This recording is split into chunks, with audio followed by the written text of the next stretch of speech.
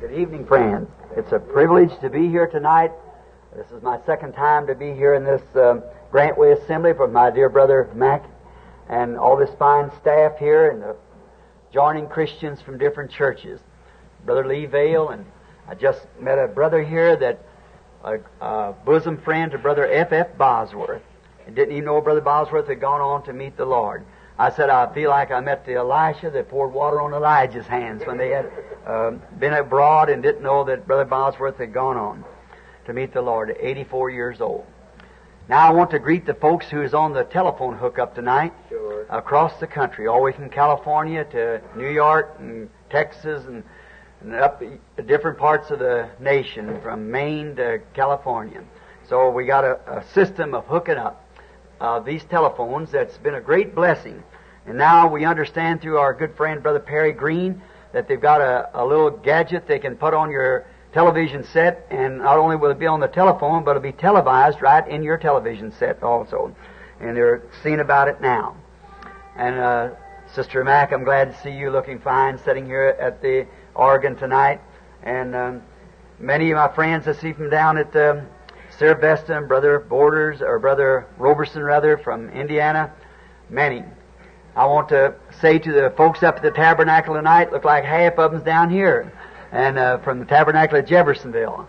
And to my friend up there, Brother Kuntz, that you called in about concerning that sick request. I'm praying for it, Brother Kuntz. Just have faith. Don't worry, it'll be all right. And down into Texas, Brother Blair, if you're listening in tonight, my brother, just remember this, that God who brought you through the first time can bring you through the second. And we're believing that God will grant this to you. And don't you take the devil's lie about anything. You just remember that God is God, and He still remains the same yesterday, today, and forever. And we love Him and believe Him, and we're praying for you. To all of our friends in California, to Brother Mercer and up here in Arizona, many other places, Phoenix, and Brother Williams, and you all are hooked up there tonight. All around, we're certainly grateful, and down in Georgia, and we're certainly thankful for every one of you. The Lord bless you. I have a feeling of real welcome here tonight in this fine church, the Assembly of God here on Grantway, and with Brother Mac, my good friend.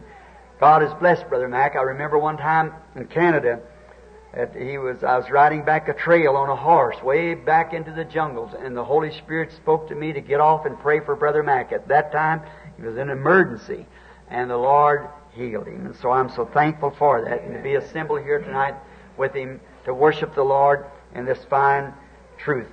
A man sitting on a platform behind me said, I don't guess you know me. He said, one time you picked me up as a hitchhiker, and I don't know, somewhere up in Boston or somewhere, Detroit, hitchhiking. And I said, well, I usually try to have a handout if I can for those who are needy.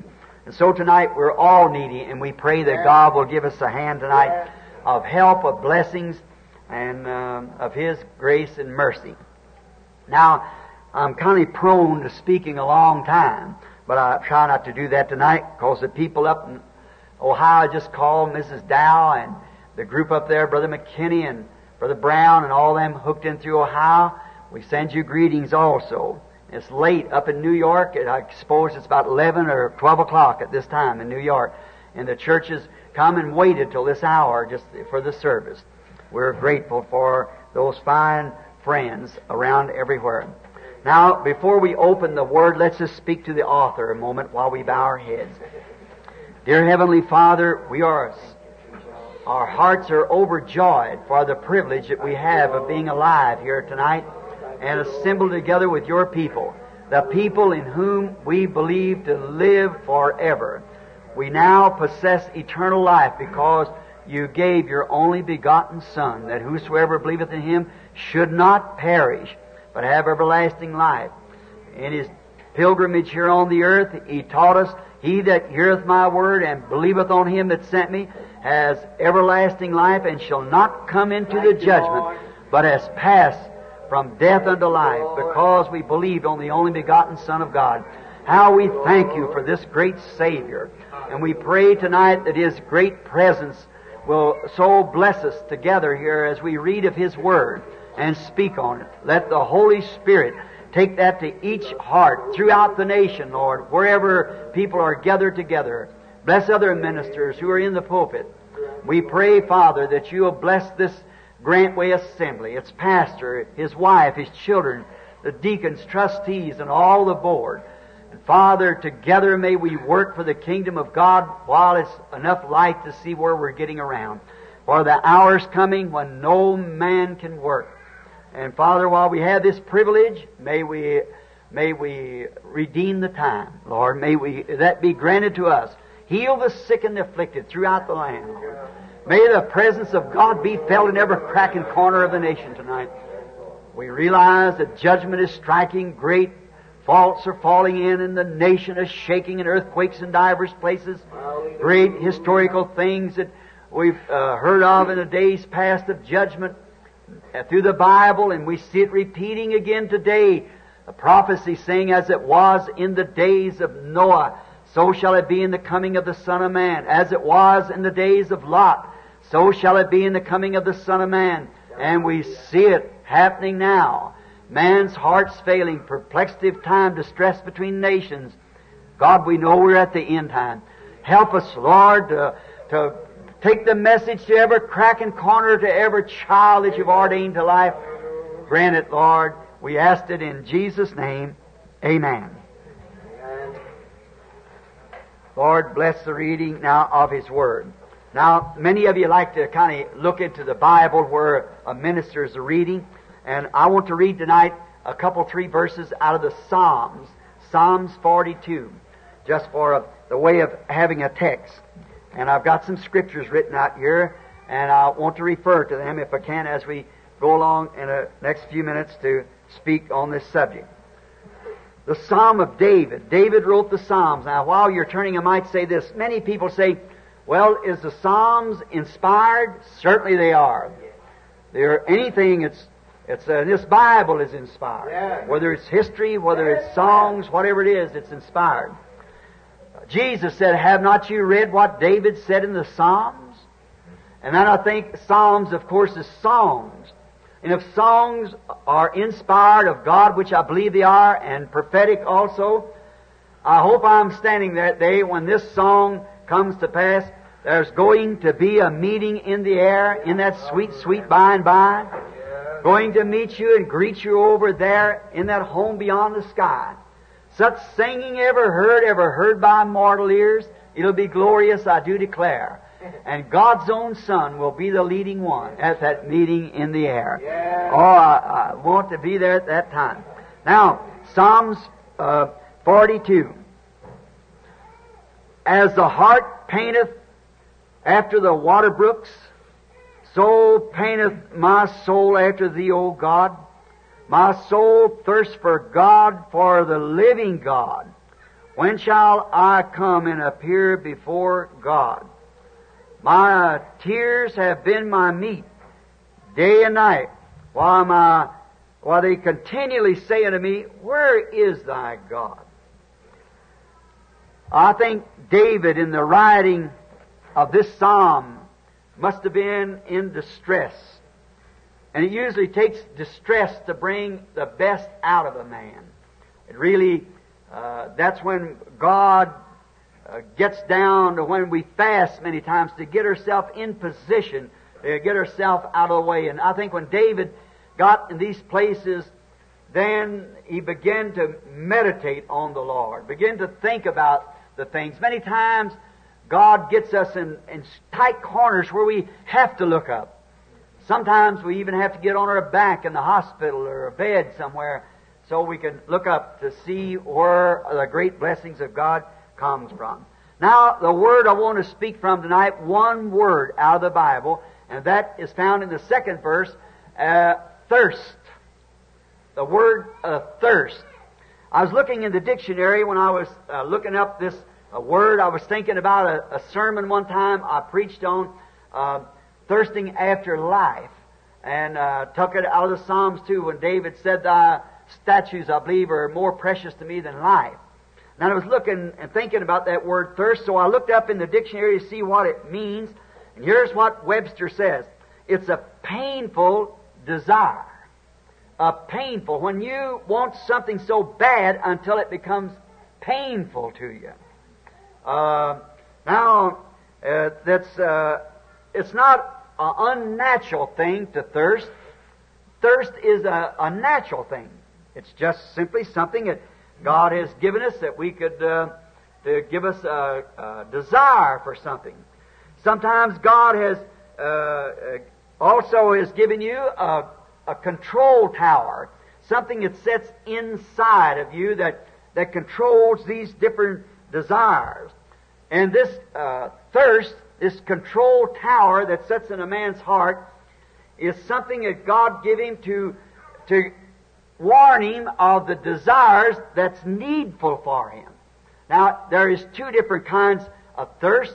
There is a thirst physically, and there is a thirst also spiritually. I would like to read this, what David said again. My soul thirsts for God, for the living God. Not some historical or something that happened some years ago or some tale that someone told, but for the living God, a God that's ever present. And his soul thirsted for that God, not for some historical something. Now we find God gives the control tower to you to give to you the things that you need. Now the control tower in you is what directs you. And this thirst runs in on this control tower and tells you what you have need of. Spiritually speaking, the control tower in the body and in the soul also, there's a control tower in the body that tells you the need that's needed in your body. And it's brought to you by thirst. Also, there's a control tower in your soul that tells you the spiritual things that you have need of. Something in your spirit. And you, by this, can tell what kind of a life is controlling you. When you can see what your desires are, then you can tell by that what kind of something it's in you that's creating this desire that you have. See, there's a certain thing that you thirst for, and it can tell you in your soul what this desire is by the nature of the thirst that you have. I hope that you can understand that. There is a control tower of the soul and one for the body. And each tower is a warning caller for the needs of the other. Each one calls to the need for what the caller is calling for. It sends out a wave of warning. For instance, the flesh thirsts to satisfy the desires that's in the body. And the spirit desires for the things that's in the soul desire is. And many times these war one against the other. We find there what's a great trouble today, that too many people try to live between those two desires. For one of them desires the things of the earth, the other desires the things of heaven. Like Paul describes it in Romans 7:21, when I would do good, then evil is nigh.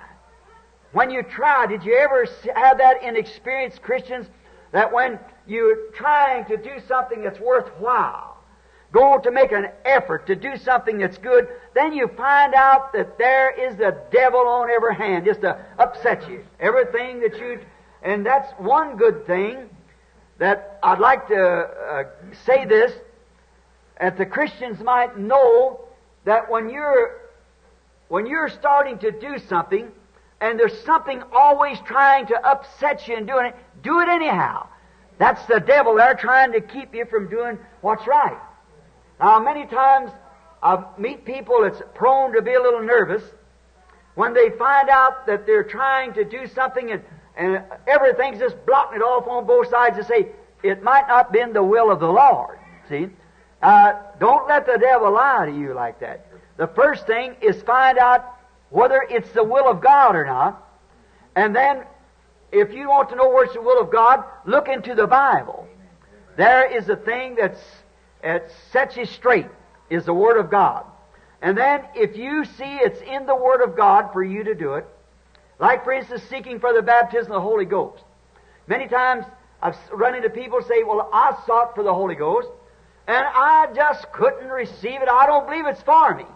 Every time I get down, I get sick, and I go to praying. If I fast, I get sick. And if I try to stay all night, I get so sleepy, I can't get off my feet. Remember, that is the devil. Because God intends for you to have the Holy Spirit. It's for whosoever will. Many times you find when you're prayed for in a meeting for divine healing, then the next day you find out, no doubt, that the devil will make that twice as bad as it was the day before. See? Remember, that's just Satan trying to get you away from the blessing that God's got for you. See? Don't you listen to that fellow. See, always press right on. I had an experience of that just recently on the road to Africa. If I ever had any time that the devil ever did press at me, was to go to Africa this last time. It become one of the finest meetings and times that I ever went overseas. I got, I believe, more things accomplished in that little time that I was there, besides my hunting trip, than I ever did at any time. I'd always thought that those churches didn't want me there, and come to find out, I had a letter from someone that it was, they didn't want me there, all the association, and found out it was one man with a letter head from an organization that said, we don't want you. He meant him and his family. See? So then when I got over there, that was he and his family, and it wasn't the people at all. So now it's a great field opened up for us. You see, when Paul said, when I would do good, then evil is nigh. You let a young convert come tonight to the altar somewhere here in this tabernacle or out across the nation, and just remember tomorrow, Mother will be more angry than she ever was. Dad will be all upset, and all the school kids, and everything just goes wrong because it's Satan trying to get you to turn around. He's trying to run you off the path. When I would do good, then evil is always nigh. Now, let us look at the thirst, and let's see whether actually a thirst is a natural thing. I've had people tell me, oh, I never did. I believe it's just for some people to want to be Christians. Oh, no. That's wrong. It's actually something that's associated with every human being. It certainly is true. When we come to this country in the early days, we found the Indians here. And the Indians, though they were heathen at that time, they worshiped the sun or something, as long as they are human, there's something in them, a natural thirst, calling out for God somewhere. Back in the jungles just recently, back there 480 miles from the closest civilization, a little small town of about 3,000 people of Beira in Mozambique, we found natives that never seen a white person. Found a native girl. She had no clothes on, any of them hardly have clothes on. And she was sitting up in a tree, and I was tracking a line, and I heard something like a human being screaming. This native girl sitting up there, wall-eyed, holding a baby, and what she was scared about, that her only protection is get up a tree from a lion, leopard, or something, or some animal, and she'd seen me and heard it was a human being, but when she looked and seen a white person, she had never seen one in her life, see? And she was scared to death. See, but when we find those people, even in that primitive condition, back there, they were still worshiping. Before we called a lion in, they poured out some mealy meal, that's what they eat, on a little leaf, and clapped their hands and called on the spirit of some great something they didn't know where, like a patron saint or something to a Catholic, to protect them that they wouldn't be killed during the time of the charge of this lion.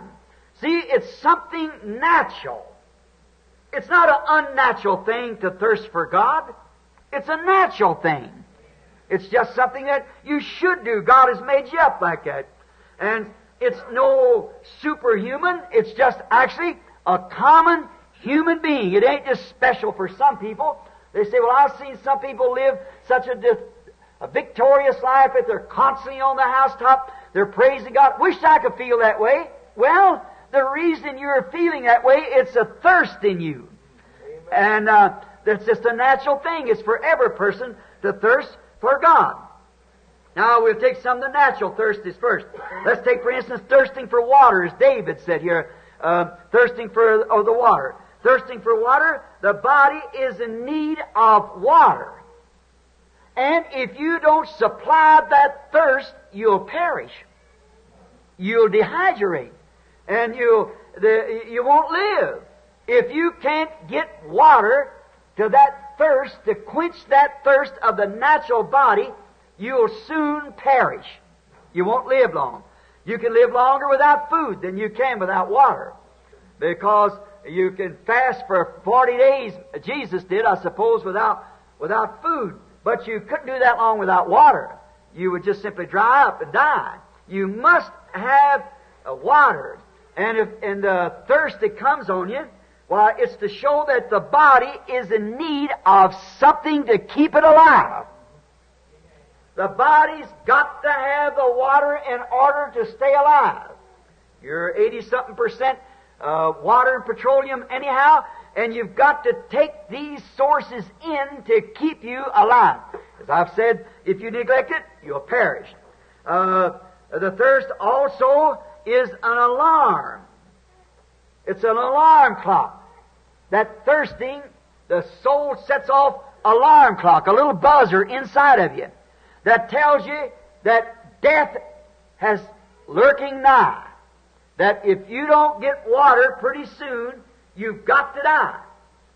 And it gets louder and louder until finally you keep putting it off and you'll die. Because it's an alarm clock. Like David described it here in the Psalms, as the hart panteth after the water brooks, so panteth my soul after Thee, O God. As the hart panteth after the water brook. I've often thought, as reading of this, of David was a woodsman, a hunter. And he hunted deer, of course, and many, we in this day hunt them. The hart is a deer. And we find, if you ever seen the dogs, the wild dogs will grab a deer. And usually they got like the coyote a fang. And he can grab the deer right above the burr of the ear here and swing his weight. He cuts the throat of the deer, and the deer doesn't have a chance then.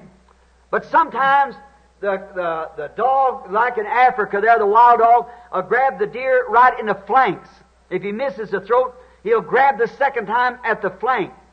And if the deer is strong enough and quick enough, he can shake the dog off. The deer is much faster.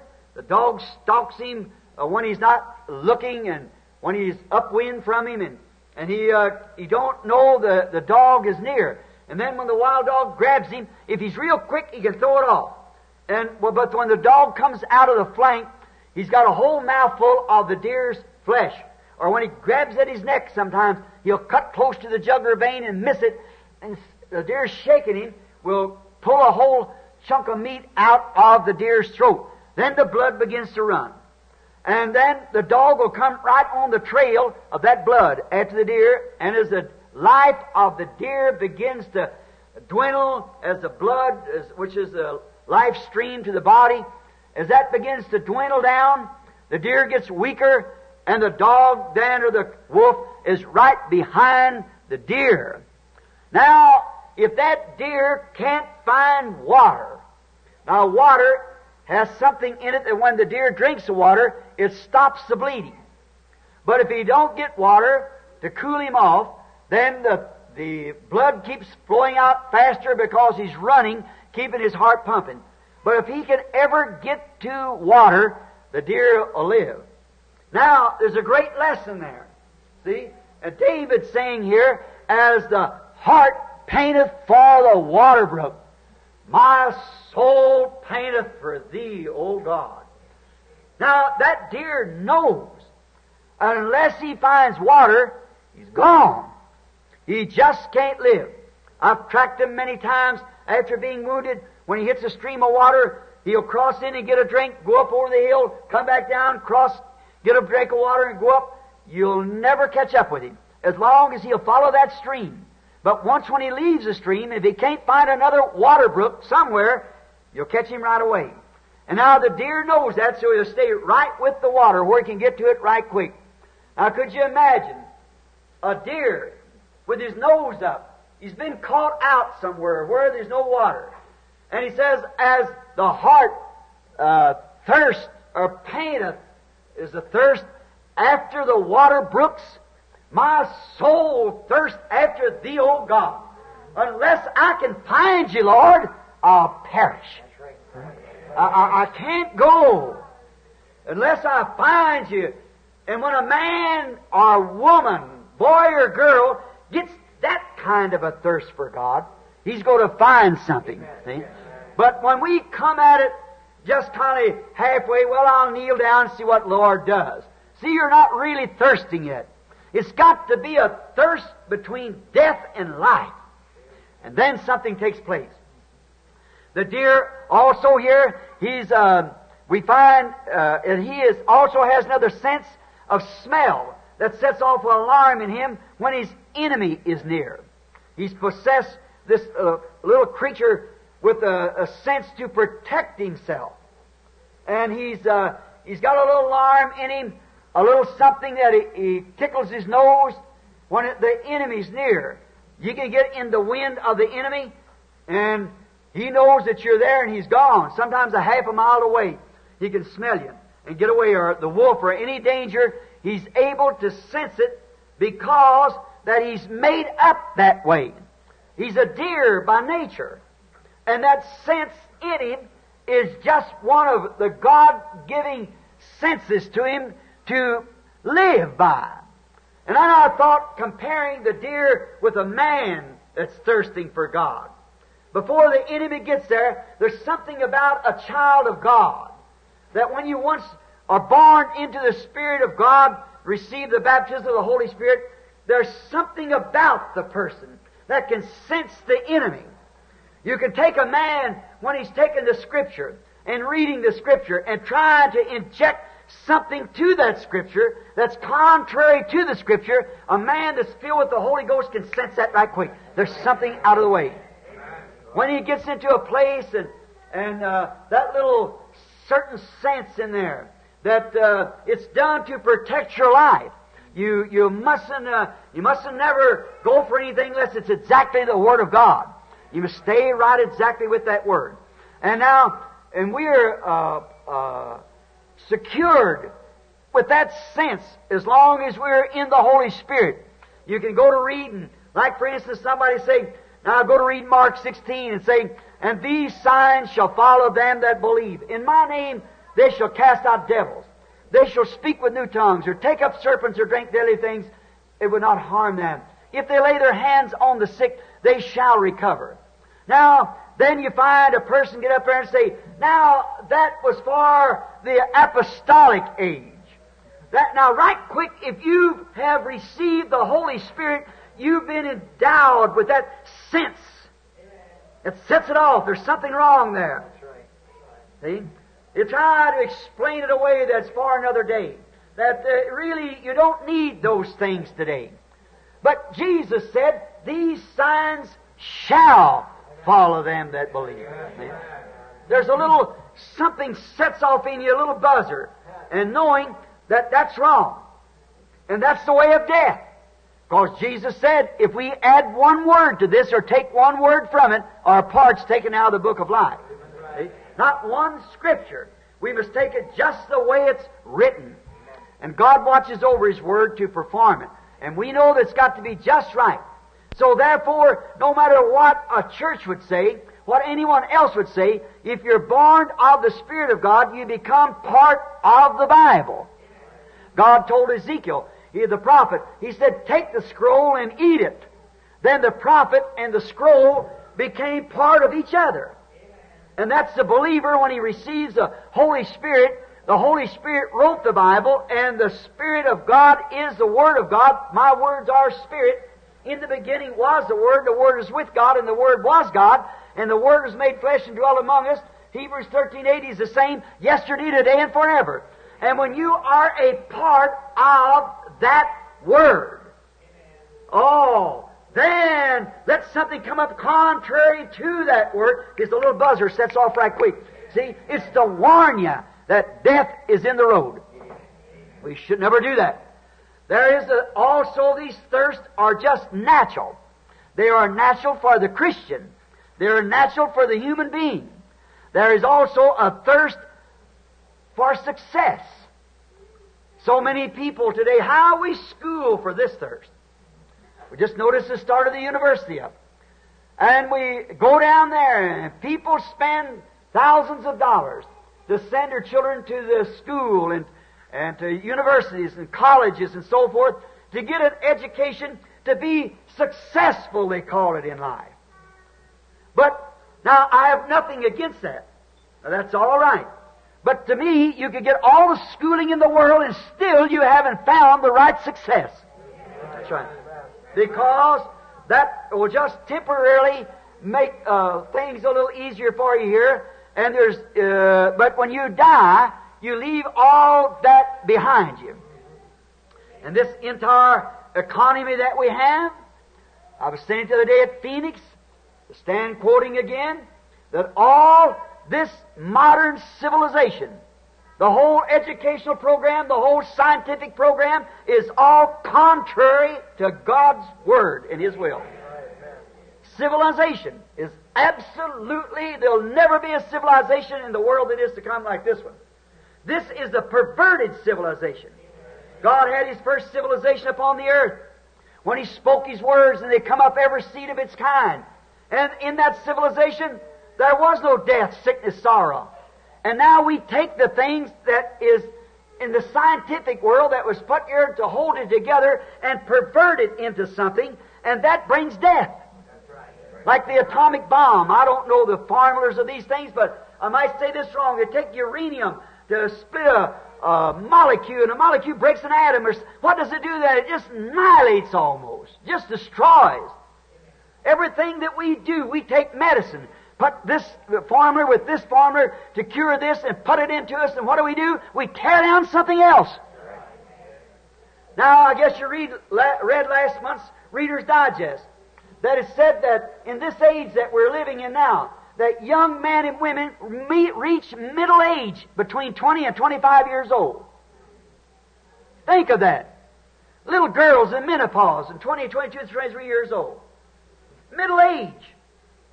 You see, what's done it? It's been this hybrid food and stuff we're eating.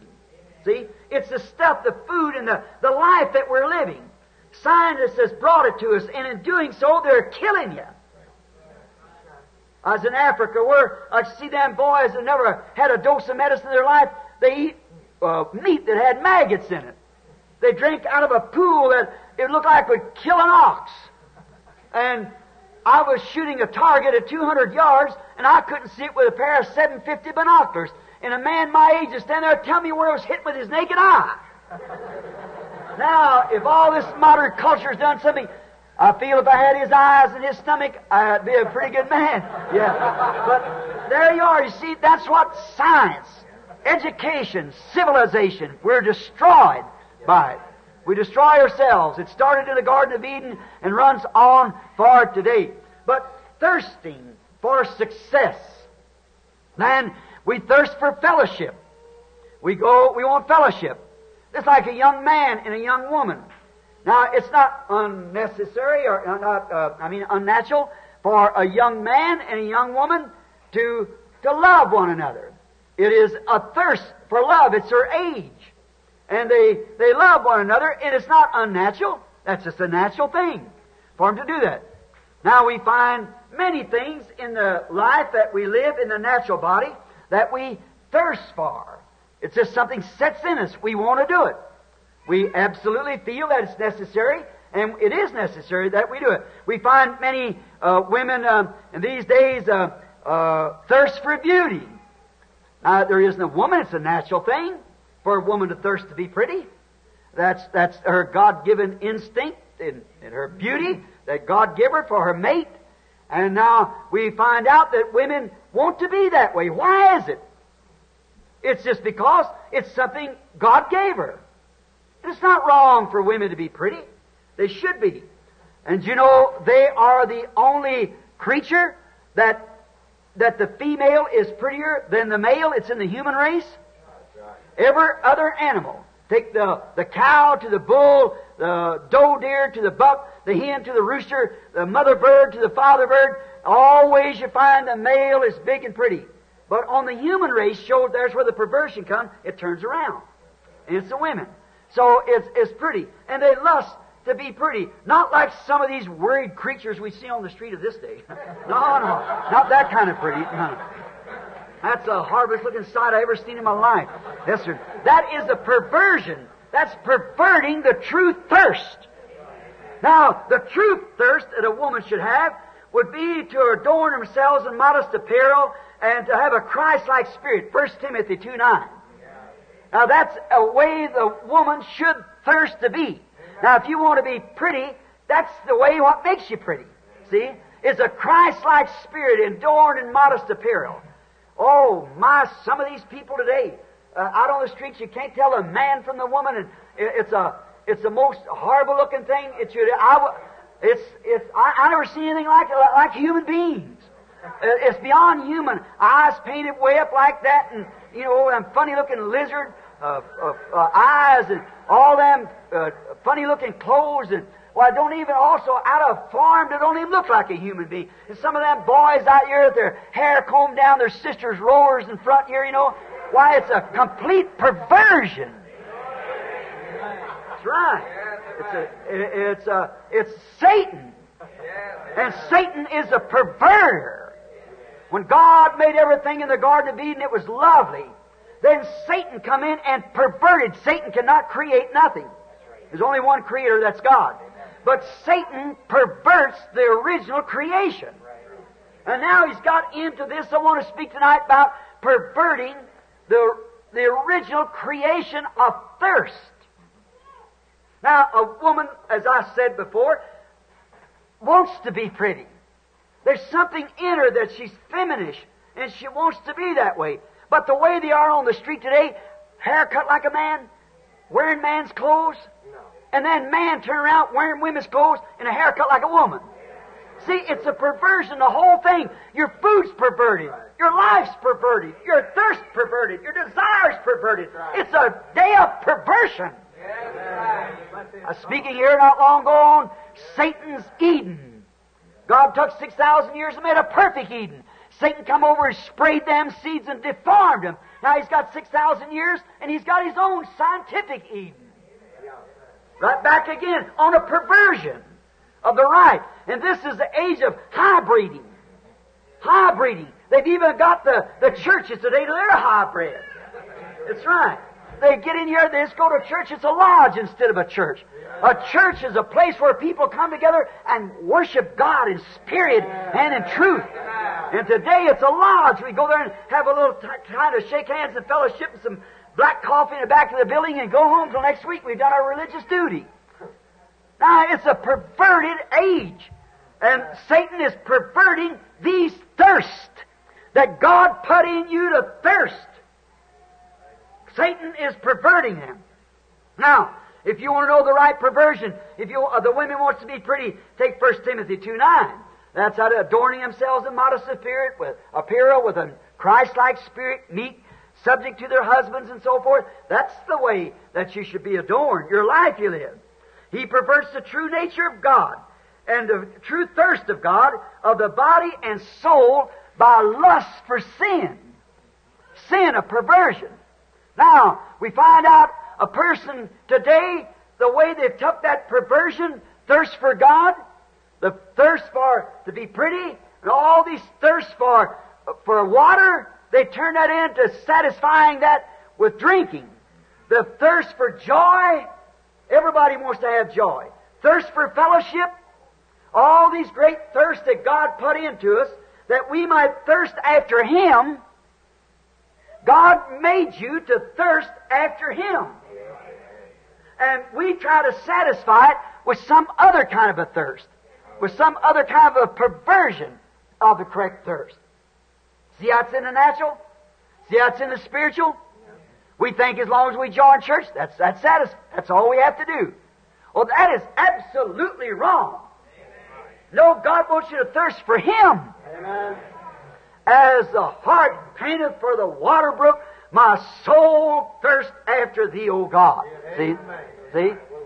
Now, if that deer was panting for the water brook, what if somebody come along and another buddy deer could come along and say, I tell you what I can do. I know there's a mud hole down here.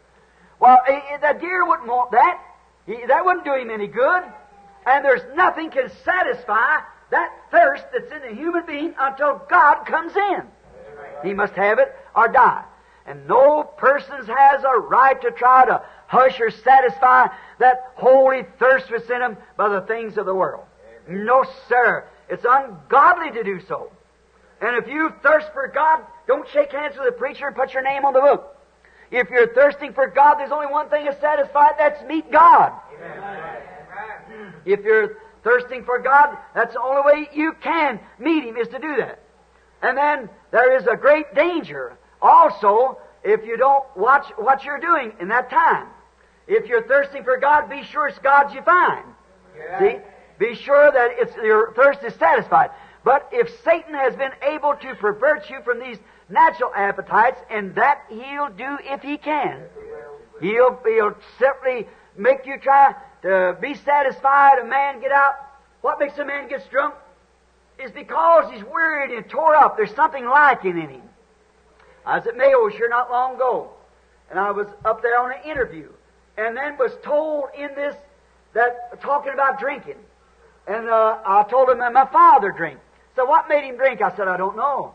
He said, it's because that there was something that he wasn't satisfying him. And he thought he could drink to throw it off his mind. I caught it right then. See? It was really God was the only thing can satisfy that thirst. God Himself is the only thing can satisfy that human thirst, is to accept God. Now, Satan takes these things, as I said, and perverts them. Then, if you won't give that thirst the right place in your life, and won't thirst and take the things that God provided to stop that thirst with, to quench it, then Satan will lead you to some of his stagnant cesspools of this world. You must have it somewhere. If you can't find food, you'd eat from a garbage can. See? And if you couldn't find water and you was dying, you'd drink out of a pool of any kind, because you're perishing. But there's no reason for that. For you're thirsting for God, because God is a living God. Not some historical something. My soul thirsts for Thee, the living God. Something that gives living waters. Something that satisfies. There's another nature, just a natural thirst, and that thirst of the soul. You might say, Brother Branham, is that soul thirst, is that natural? Yes, that's natural, for a soul to thirst. And it's for God made you this way, that so that you would thirst for Him. He wants you to thirst after Him. Now, God made you like that. He didn't have to make you like that, but He did do it. And if He hadn't made you like that so that you would thirst, there would be an excuse at the judgment bar, say, I never did thirst for God. But there's no excuse you do. You'll make it somewhat. You might make it your wife. You might make it your car. You might make it something else. You might go to church and try to satisfy it. And nothing gets going to church, but that isn't a satisfaction. It's to find God, the living God, the God of heaven, into your soul that satisfies that longing and thirsting that you long for. Now, for He made you so you could thirst for Him, for His fellowship. Now, there's a genuine thirst for fellowship. Now, we like to meet with one another. We're doing that tonight. We meet here together tonight because we like to fellowship one with the other. Why do we do that? Because there's something in us that we want to meet one another. That's just natural. And now we meet on a common ground here. That is because we're all thirsting for God. See?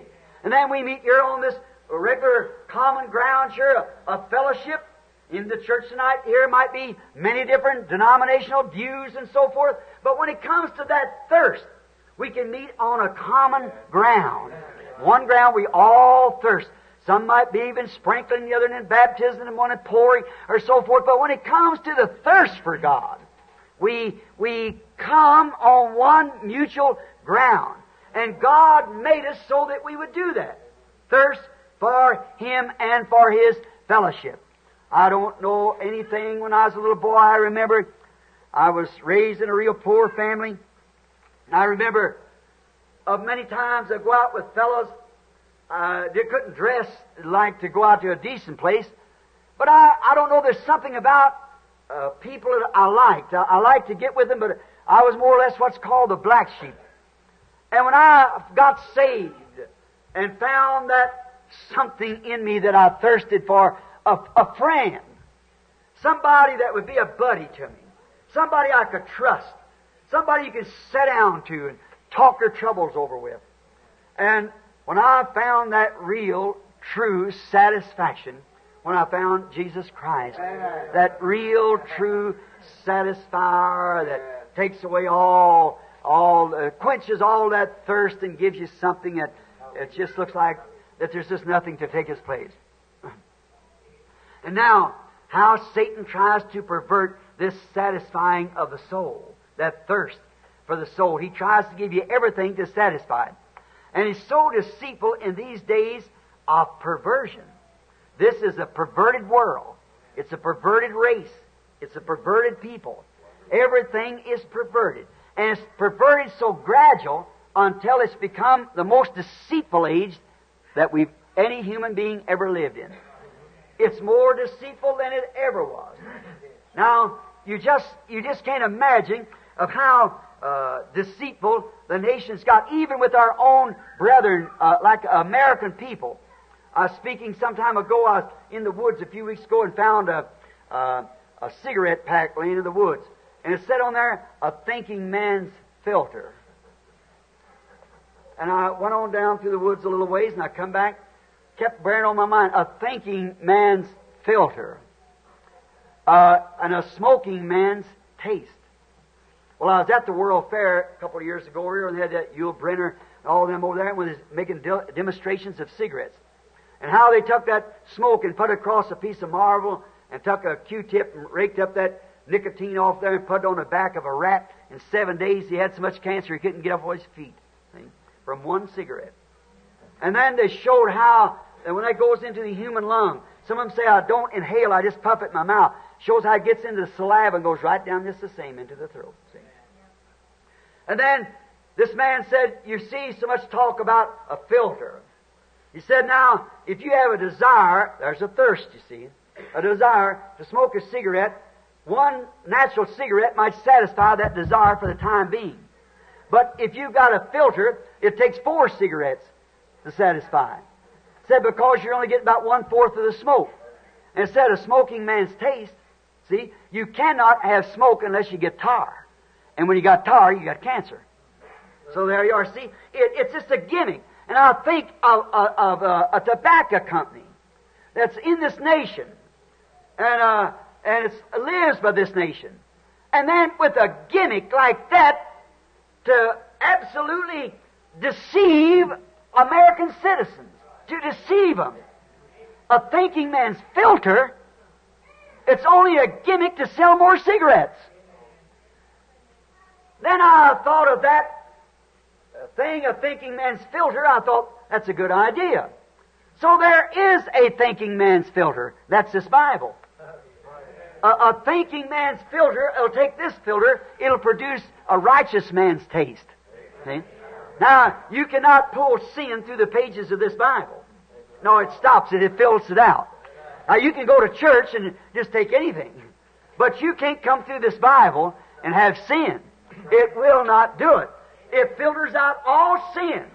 And it gives a holy man's taste. Because if the man is thinking that he wants to be holy and be like God and be a son or a daughter of God, then he wants the right kind of a filter. So he stops all sin on this side of the Bible, and he can only bring the Holy Spirit to the Bible that wrote the Bible. It's a holy man's taste to have this thinking man's filter. Now, we find how deceiving it is today. Matthew 24:24, Jesus said in the last days that the two spirits would be so close to like until they would deceive the very elected if it was possible. How close, what a deception of right and wrong we have today, even in our government, in our politics. We haven't even got a man that we can put up as a politician that will absolutely stand up for what he thinks is right. Where is our Patrick Henrys and George Washingtons and Abraham Lincolns of today? Just as our president said there, the way if they want communism, they can have it, whatever the people wants.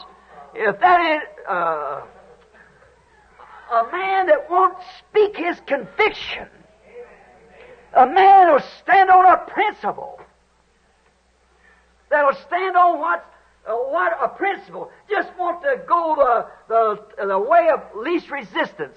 And that's the way that the people's got in the church.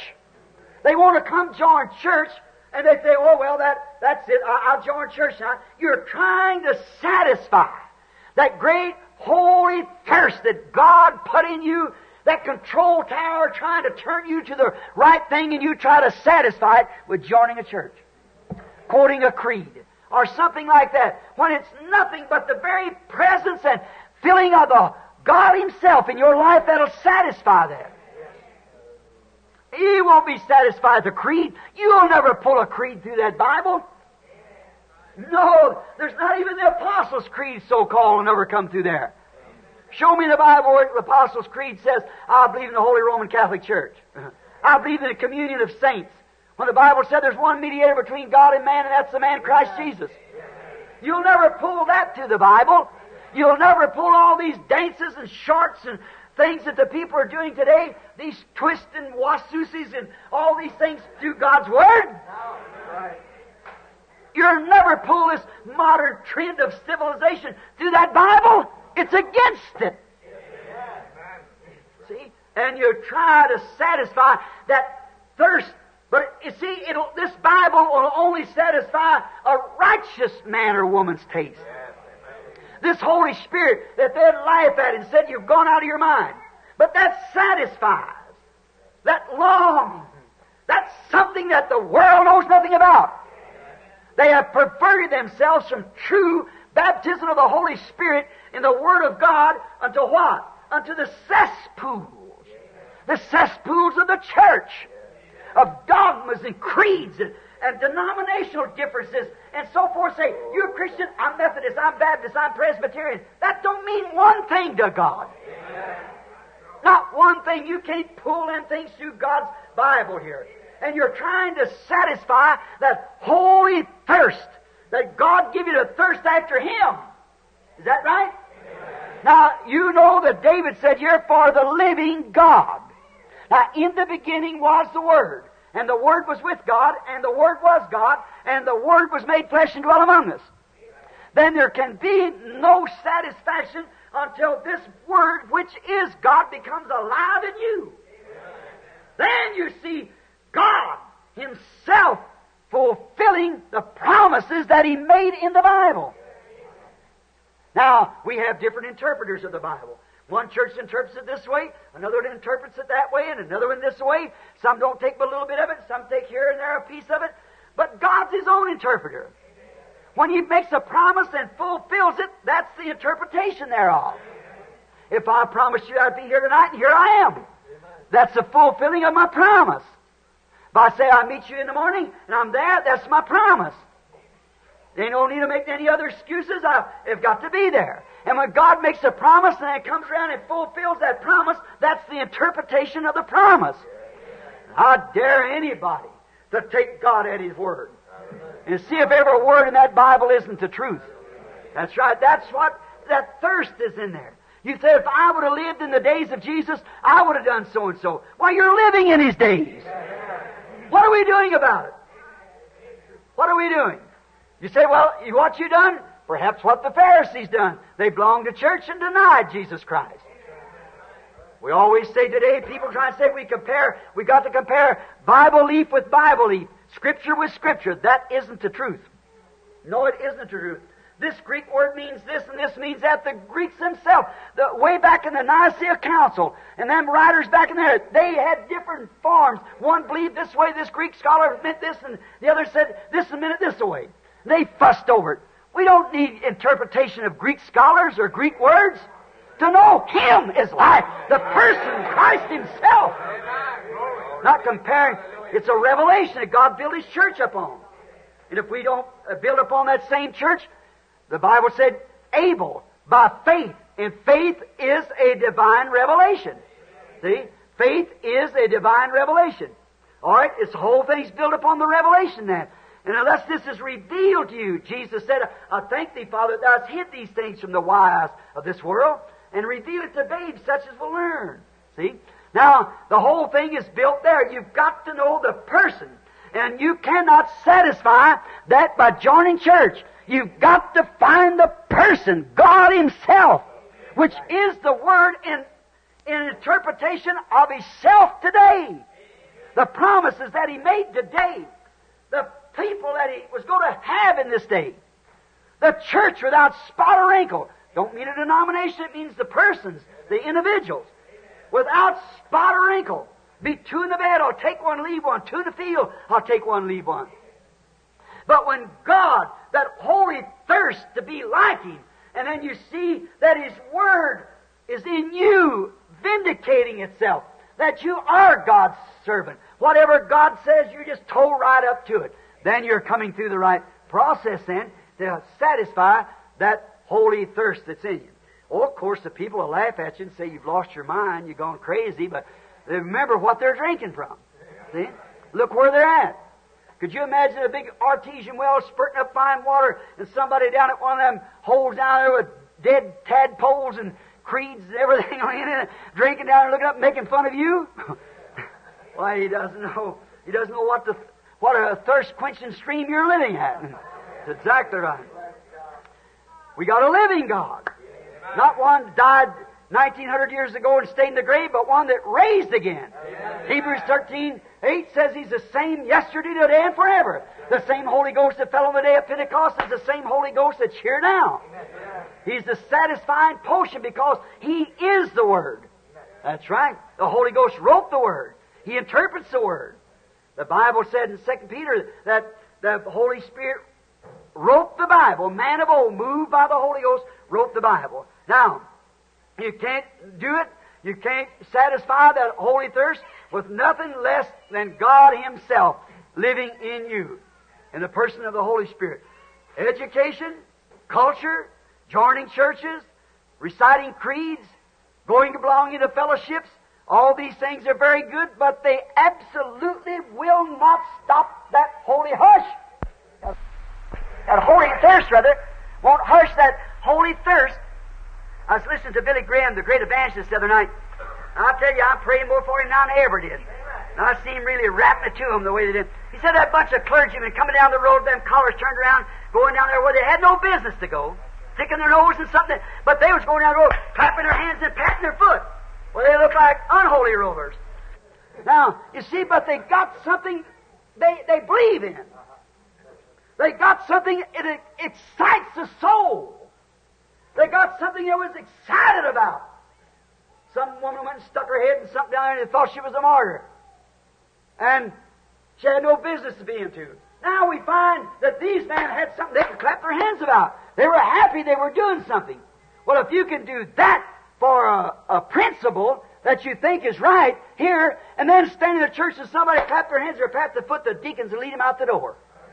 See, they have turned their people to a filthy cesspool of creed and denomination instead of feeding them on the blessed, holy Word of God that's delivered by the power of the resurrection of Jesus Christ. See, they quench the thirst by saying, I'm Dr. So-and-so, or come out of a certain seminary or a certain school. That don't mean one thing. Not a thing. But you see, they try to satisfy themselves, say, now God will recognize me because I am His pastor. God will recognize me because I'm Holy Father so-and-so, or Bishop so-and-so, or something like that. They're trying to satisfy their thirst there when you can't do it. I got a PhD, LLD, I got my Bachelor of Art, I got this. That's all right, but to me that just means you're that much farther away from God. That's right, that much further away from God all the time. You only know God by an experience. You cannot educate this into you. It's born into you. It's something that God gives you. Education has nothing to do with it. One of the greatest men of the Bible couldn't even sign his name, St. Peter. That's exactly right. And him and John, the Bible said they were both ignorant and unlearned. But it pleased Jesus to give you the keys to the kingdom. Amen. Because he was thirsting for God. Amen. Thirsting for God. Fellowship. Yes, sir. Oh, my. I think of Isaiah, that young man. Oh, a fine young man. He was down there in the temple one day. The great king he put his face towards him and thought he was one of the greatest men, which he was a great man. He was raised up fine parents, a good mother and dad. But when he went out, his politics was clean, and he made things right with God. And Isaiah looked at him and thought he was a great man. Put him for an example, but don't you never put no man. Do it the man Christ Jesus for your example. All man will fail. After a while, he got to a place, he was king, but he tried to take a priest's place and went into the temple, and he was stricken with leprosy. Then Isaiah was all wearied. So he goes down to the temple, and he began to pray. He thought he'd go down and pray a while. And now look, that man was a prophet. But down there in the temple, as a young man, he was crying out to God one day, and a vision fell before him. And when he did, he seen angels, cherubims, with their faces covered with their wings and their feet covered, and flying with two wings. And they were going back and forth, up and down through the temple, crying, Holy, holy, holy is the Lord God Almighty. And Isaiah, that great thirst that he had, he had perhaps a school, he probably had a good education. He had a marvelous conception of what God ought to be. He had heard the priest. He had been in the temple. He had been raised to be a believer. But you see, he had never come face to face with it before. See? He had a desire to do right. He wanted to be right, but he just had the educational side. He had the theological side of it. But when he got there in the temple that day and he seen these cherubims waving these wings back and forth and realized that these angels ministered in the face of God. And them angels didn't even know what sin was. And to stand in the presence of God, they had to cover their holy faces. To stand in the presence of God. Then that prophet cried out, Woe is me! For I'm a man of unclean lips. All of my theology and stuff that I've learned, all of my marvelous conception that I had of God, I'm face to face with it now. He said, I'm a man of unclean lips, and I dwell of people that's unclean lips. All their teaching of the laws and things they had done had never reached that place to where he come into the presence of God and seen God with his own eyes. And his trail when he's sitting up on high in the heavens, and there he was face to face with reality. And he cried, I'm a man of unclean lips, and I dwell among unclean people. Then it was that the cherubim took the thongs and a coal of fire from the altar and touched them unclean lips and turned him from a coward or from an educated man, a teacher, to a prophet that the Word of God could speak to. While he was in the presence of God, there was something different. That thirst that he had reached that place then till he was filled with it. Let me tell you, friend, I don't care how many churches you join, how many names you put on, which way you go, and whether you're sprinkled, baptized, or whatever you are, until you meet that person, Jesus Christ. That's the only thing that'll really satisfy. Emotion won't do it. You might jump up and down and shout as long as you want to. Or you might run up and down the floor, and you might speak in tongues as much as you want to. And them things are holy and good. I don't say anything against that. But until you meet that person, that satisfying potion, that's something that takes every fiber in your body, not by emotion, but by a satisfaction. Used to see a little sign said, if you're thirsty, say parfait. Used to be a little drink when I was a boy called parfait. And I remember coming down the road from fishing. I've been up the pond, old stagnant waters. And I was about starved to death. And I seen a sign say, if you're thirsty, just say parfait. And I started saying parfait, parfait. I got thirstier all the time. And I got so I couldn't even spit after a while. I was so thirsty. Well, you see, that won't do it. There's nothing will satisfy it. I don't care, you can drink Cokes, you can drink anything you want to, with them sweetened bicarbonated waters and so forth. There's nothing that'll satisfy the thirst like a good, cool, cold stream of water that'll quench that thirst. All these other things are substitutes. And why would we want to take a substitute when there's a genuine baptism of the Holy Ghost that satisfies every fiber and longing in the human soul? They stand right in the face of death, like the great Apostle Paul said, "Oh, death, where is your sting? And grave, where is your victory? But thanks be to God who gives us a victory through our Lord Jesus Christ." That's the experience, brother. That satisfies that holy hush, that holy thirst that's in you. It satisfies it. You don't have to do anything else about it. Yeah, it cleanses the lips. And there's also people who live upon the emotion. Some people say, well, we got a lot of that in our Pentecostal movement. And they'll go in, which is fine. They'll pat their hands and play the music. Music stops. A bucket of water went over everything. See? Now, we do that. We got in a habit of doing that. It's become one of our customs. Let me tell you something. When you worshiping God in the Spirit and in truth, when it becomes a custom for you to do it, because you think you ought to do it, because you think if you don't shout or jump up and down or dance with the music, your neighbor's going to think you're backslid, you're drinking from a stagnated stream. Right. Until it fills every fiber. Until the Holy Spirit itself bubbling in you. I don't care whether the music's playing, whether they're playing Near My God to Thee or whatever it is. The Holy Spirit's still ringing the glory bells in your heart. That's satisfying.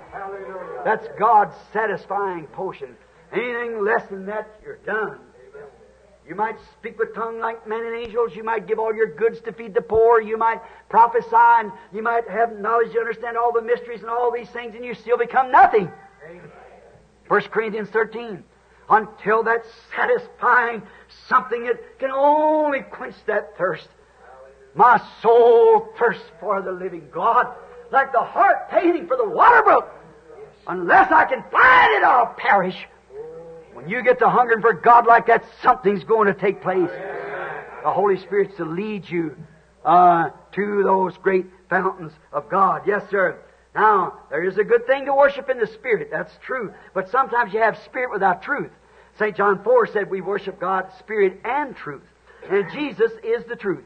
That's exactly right. He is the Word. The streams God sent to satisfy you in the natural, Satan has polluted every one of them. He's put the poison dope in every one that he could get into. That's right. He took that great stream of the church. That was God's way.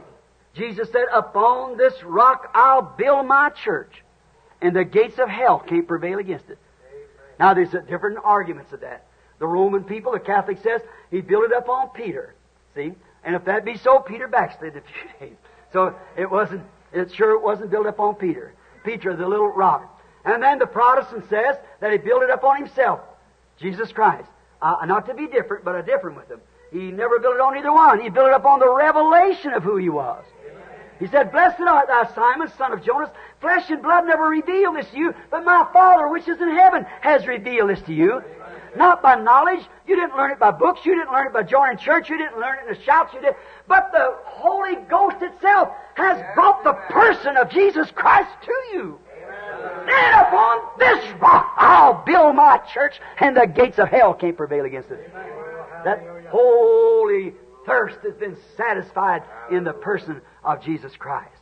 There you are. That's the thing that we want to look for. Satisfy that thirst with that. All right. We find that we must, knowledge. Oh my. Knowledge is a great thing. We feel of it today. We're full of it. But you see, knowledge, as I was saying the other day, speaking on that subject of knowledge, there's a man standing outside, was talking to a friend of mine standing there, said, if a man don't believe in education, why is he reading the Bible? I thought, well, if they didn't get what their Lord Jesus said, how are they going to get a dummy like me what I say? They couldn't even understand Him. as plain as he was. He said there one day, except you eat the body, the blood, drink the blood, and eat the body of the Son of Man, you have no life in you. He didn't explain it. He walked on. That's right. See? Well, they said, this man's a cannibal. We want him to eat his body, drink his blood. He's a vampire, see? He wants us to become a vampire. See? Them intellectuals. But he said, my sheep hear my voice. It would come to the elected. God had elected by foreknowledge, and those through the Father. No man can come to me except the Father draws him. And all the Father has given me, they will come. They'll understand it. Them disciples couldn't understand it, but they believed it. See? That's right. As you believe it. I can't understand many things. I believe it anyhow. See? Because God said it was so. Knowledge. You know, Satan's gospel is knowledge. Did you know that? He preached it in the Garden of Eden to Eve. And she was deceived by his knowledge gospel. Now, and it's polluted the whole human race with it. That's exactly right. They took educational programs, put them in the church. They're all right out there, but not in God's Word. No, sir. You don't know God by education. You don't know God by knowing how, learning mathematics and pronouncing big words. Paul, he was a smart man, but when he come to Christ and received the Holy Spirit, went to the Corinthians, he said, I never come to you with enticing words of man's wisdom, though he could have done it. He said, I come to you in power and manifestations of the Holy Ghost, that your faith would be in God, not in the wisdom of some man. Now, sometimes we make the church programs, they also call for their pastor. The church goes to vote the pastor. They say, well, this pastor now, he's got 2 degrees in college. He learned 4 years of psychology. He took this, that, and they'll vote that kind of a man in. Wow! Instead of a pastor who believes in God's Word being inspired and being God, and will preach the Word regardless of how people feel about it. God told Ezekiel, he said, preach that whether they believe it or not. You preach it anyhow. Right. Or they accept it or not, that ain't it. They didn't accept Jesus. He went right on preaching it just the same.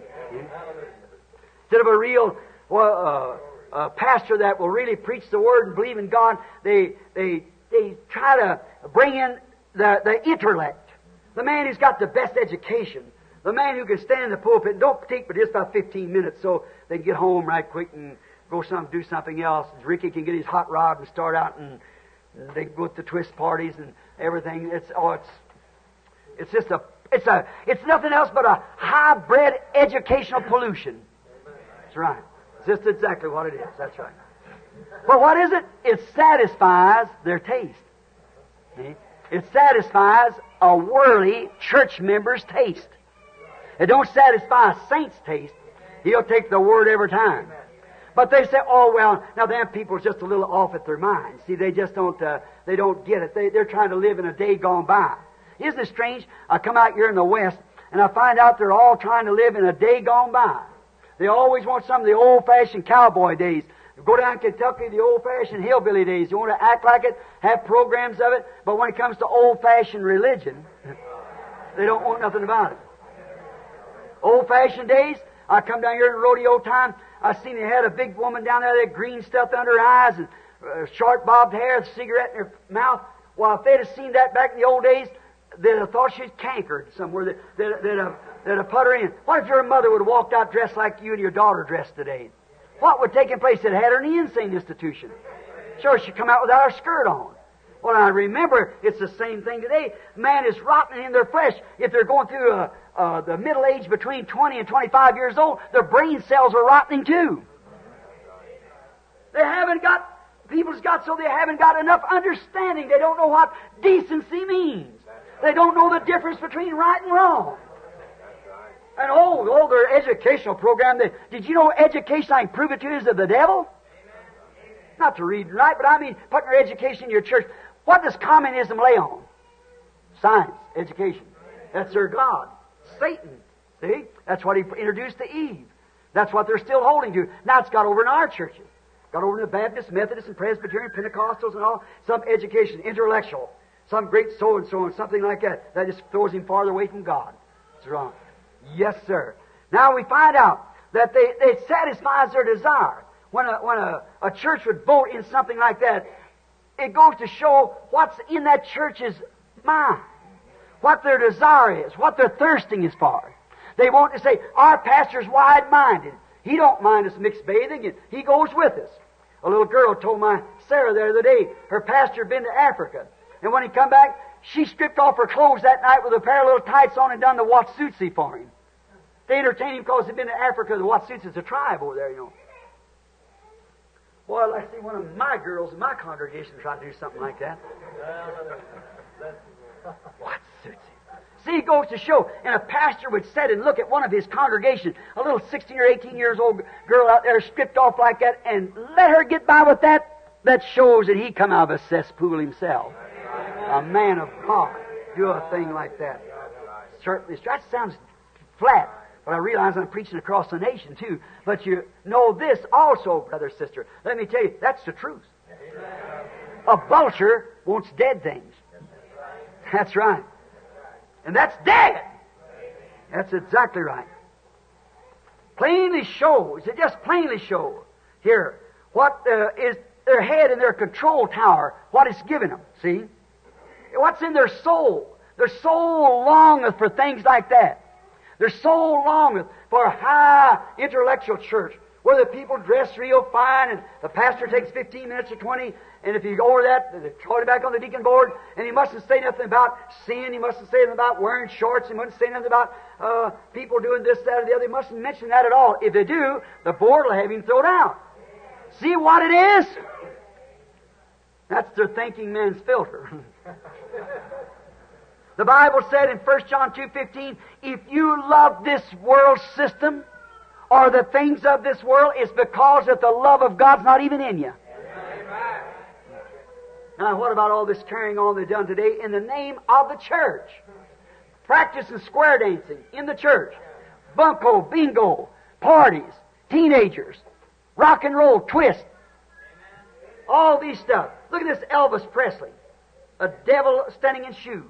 Pat Boone. Ricky Nelson. The biggest indebtedness this nation's ever had. That's right. They say, oh, they're very religious. They sang Christian songs. The church ought even to permit a thing like that. Some of these guys go out here and tonight they're in a roadhouse out here dancing and playing music and everything, and the next night they come to the altar and weep, and the next night they're playing music on the platform. Oh, goodness gracious. How far can filth go anyhow? Yes, sir. Prove himself first to be a man of God. Not all this stuff just because he beat an old guitar or something. By your desire, you can tell who's on the throne of your heart. But what you love, that's what tells you. You say, well, I think them things are all right, Brother Branham. Well, just remember now, in your heart, you know what's there. Yes, sir. But what is feeding your soul, what your soul is thirsting for, and you can see it satisfies that. If it isn't this Word, then there's something wrong, because the Holy Spirit lives on the Word only. See? I want you to see another great danger just before we close. If you're not guilty of any of these things that I've mentioned, and that is the danger of neglecting a thirst. See? You say, I have a holy thirst, but I'm not guilty, Brother Branham, of just going and joining church and things like this. But, see, to neglect a thirst. If you neglect to satisfy a thirst of water or food, you'll die. And if you neglect that thirst in you for God, you'll spiritually die. You call for revival. You wait for your church to have a revival. Well, that ain't the revival for you. The revival ought to begin right in you when you begin to thirst for God. There might not be another member of the church wanting that revival. If it breaks out in you, it'll break out other places. See? But see, you neglect that thirst. You neglect to milk the cow. When the cow the udder's full of milk, and if you let that cow stay like that, she'll go dry. That's exactly right. If you neglect to take a drink of water, say, I just ain't going to drink anymore, you'll die. If you neglect to eat food, you'll die. So if you neglect to give the Holy Spirit the Word of God, you'll die. You Christians, you Baptists, Methodists, Presbyterians, Pentecostals, Assemblies of God, oneness, two-ness, three-ness, whatever you are. See? Don't care. That don't matter nothing to me. I don't think it does to God. See? You're an individual. You're a unit. You'll never go to heaven as a church, a denomination. You'll go to heaven as one single person between you and God. That's all. No matter what church you belong And if you neglect to read the Bible and to believe the Bible and the Holy Spirit to feed upon that, you'll die. Jesus said in St. John 4:3, the Scripture got right. Jesus said that man shall not live by bread alone, but by every word. Not just part of it. We take a little bit here, I call that a Bible hitchhiker. They say, well, I believe this, but let's go over here. See? You got to take it word by word. Jesus said, man shall live by every word that proceedeth out of the mouth of God. Do you know that? And you know, we've made the day that we're living in, we made this day a religious perversion.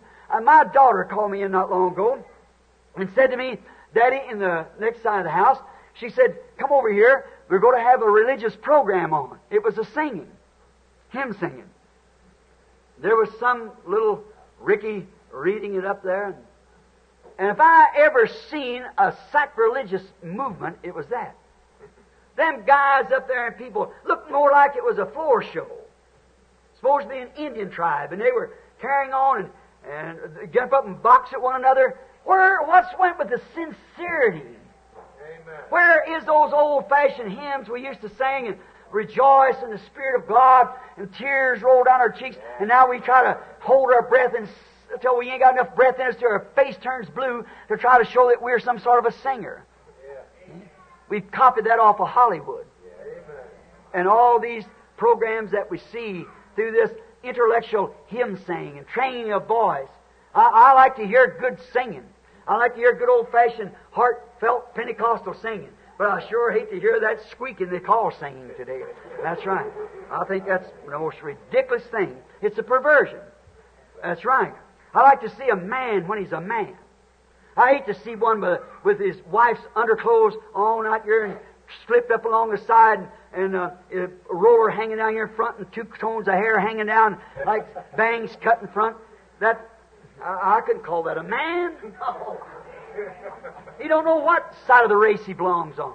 That's right. You see, the woman is trying to make her hair like the man. The man's trying to make his hair bangs like the woman. The man is wearing his wife's underneath clothes. She's wearing his overalls. See? Just a perversion right around. And that's the same thing it is with nations, with people, with churches, with everything. Oh God, where's the end of the thing? The coming of the Lord Jesus Christ. That's the end of it. So, if you neglect to feed the Holy Spirit, the Word of God, Jesus said every word shall be by the Holy Spirit. And listen, now, if you try to feed it the wrong thing, if it's a genuine Holy Spirit in you, it'll know the difference. Now remember, the Word of God is what the Holy Spirit feeds on. It don't feed on enthusiasm. It don't feed on education. It doesn't feed on church going. It doesn't feed on theologies. There's a lot of difference between an inspired something and a theological standpoint of it. All those theologians in the days of Jesus, they had word by word, page by page, all laid out. The Messiah had to come this way. It's exactly what it was, and everyone missed it. You know what Jesus said when He comes? Said, "You're of your father the devil, and his works you'll do." It wasn't revealed to them what the real Word was. See, they missed those little corners like they're missing today. If you belong to this and belong to this, you'll be all right. If you believe that, you've got to belong to Christ. Amen. And if there's something in you hungering for Christ, just remember, when you were in your father's loins, you were with Him then. But your father didn't know you then. And you didn't know your father. And you had to come and be born. God made a way through your mother for the seed bed.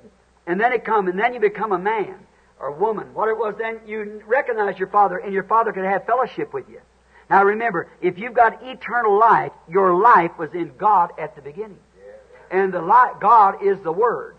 And then when the Word was made flesh in Jesus Christ, God coming down to dwell in His own body, made Himself the Son of God. When God came down to dwell in that, you were in Him when He was crucified.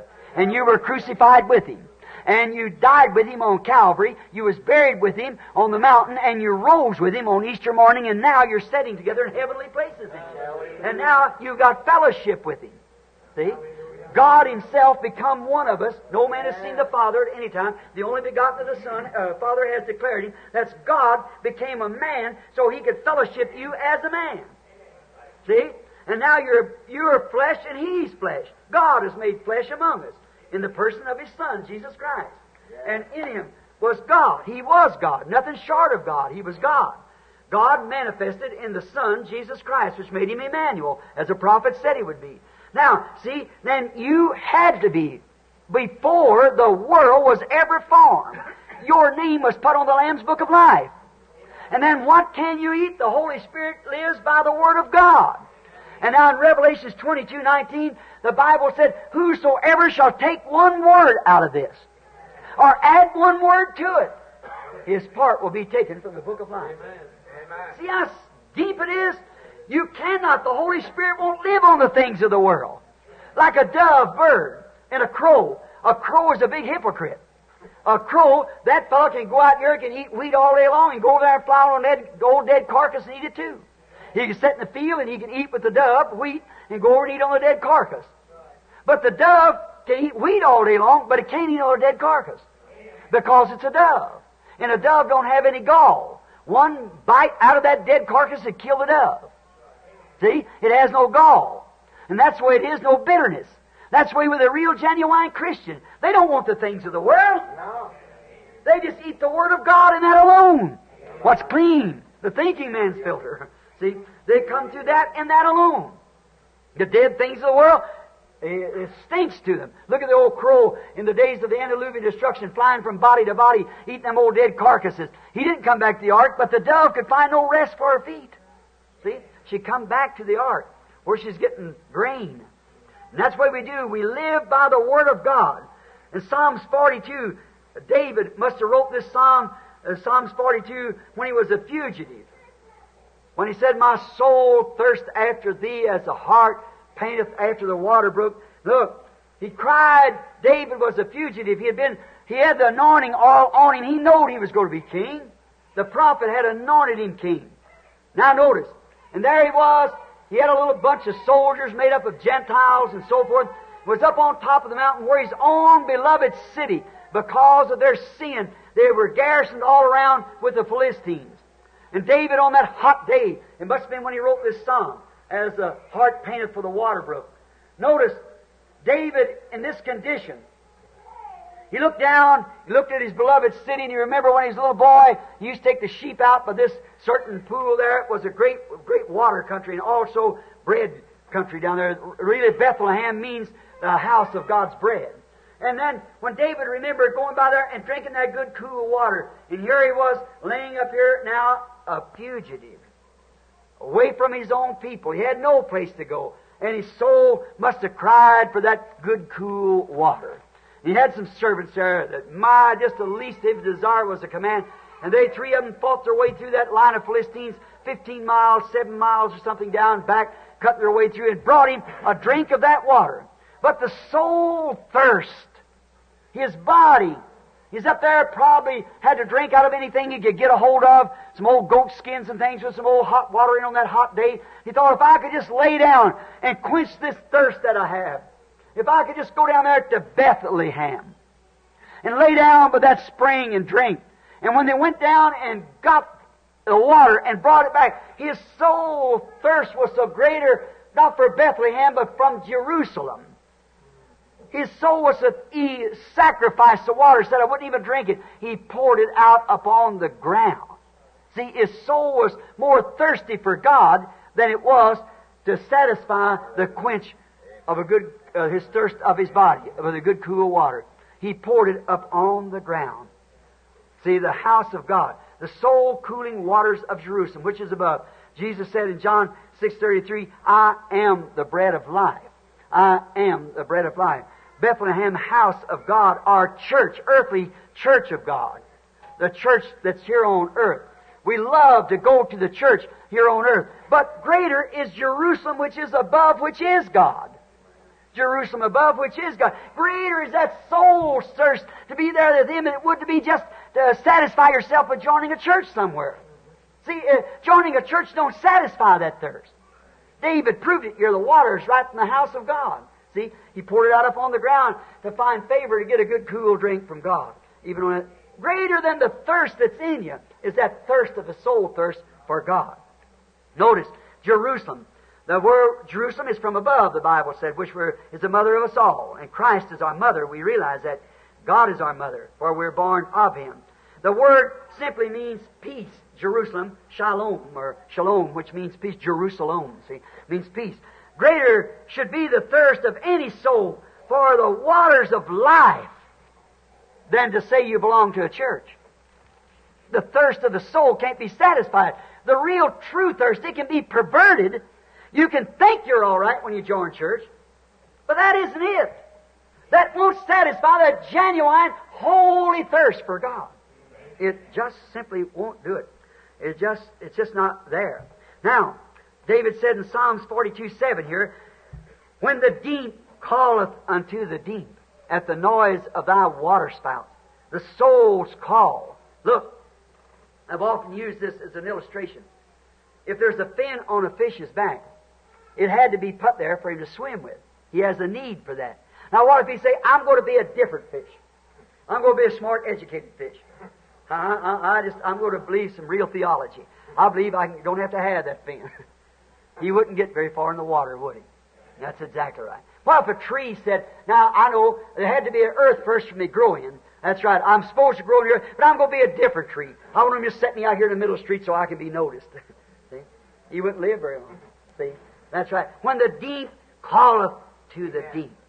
It takes more than joining a church. It takes more than shaking hands with a preacher. It takes more than living a good straight life. It takes something as satisfying that pours down from God into the soul. The deep calling to the deep at the noise of thy waterspouts, O Lord. The deep calling to the deep. What kind of a thirst could we think was in us tonight?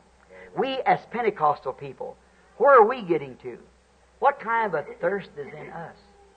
What kind of a thirst is in me? What kind of thirst is in you? Don't try to hush that holy thirst for God.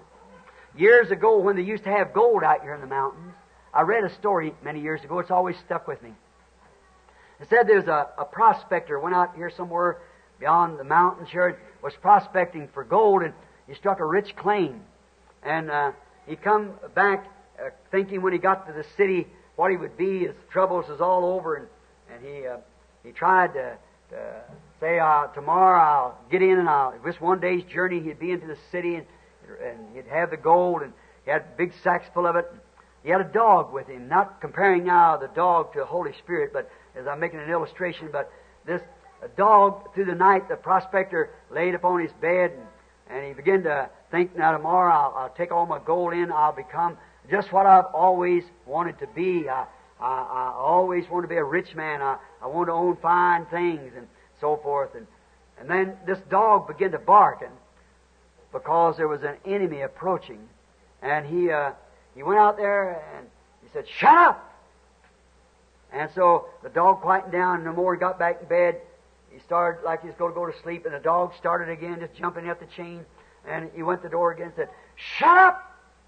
I want you to know that tomorrow I'm a rich man," see. And that was his great dreams. But the dog started barking again. And finally he got so discouraged, he got his shotgun and shot the dog and killed it. He said, "I don't have no more use for you anyhow. Tomorrow I'm a rich man. I'll become a rich man tomorrow." And he set the gun down in the corner, turned his back over to the door, went to sleep. And the man had been following him for days, slipped in and killed him. He wasn't a rich man. See? He stopped that warning buzzer that was trying to tell him his life was at stake. Brother, sister, you'll never be able to, don't never try to hush that holy calling in your heart. See? By joining a church, by reciting a creed, by belonging to a certain organization. There's only one thing can satisfy it. That's the person, Jesus Christ. As a heart paineth for the water, so my soul thirsts after Thee, O God. My soul thirsts for the living God. See, there's something in you that wants to see the moving of God. Your soul thirsts for it. Don't stop anything short of that. Don't let some pastor tell you just have to shake his hand, join the church, or belong to this organization. Don't you kill that holy hush. It's warning you someday will come when you'll come down to the end of the road like a little lady in our city we come from.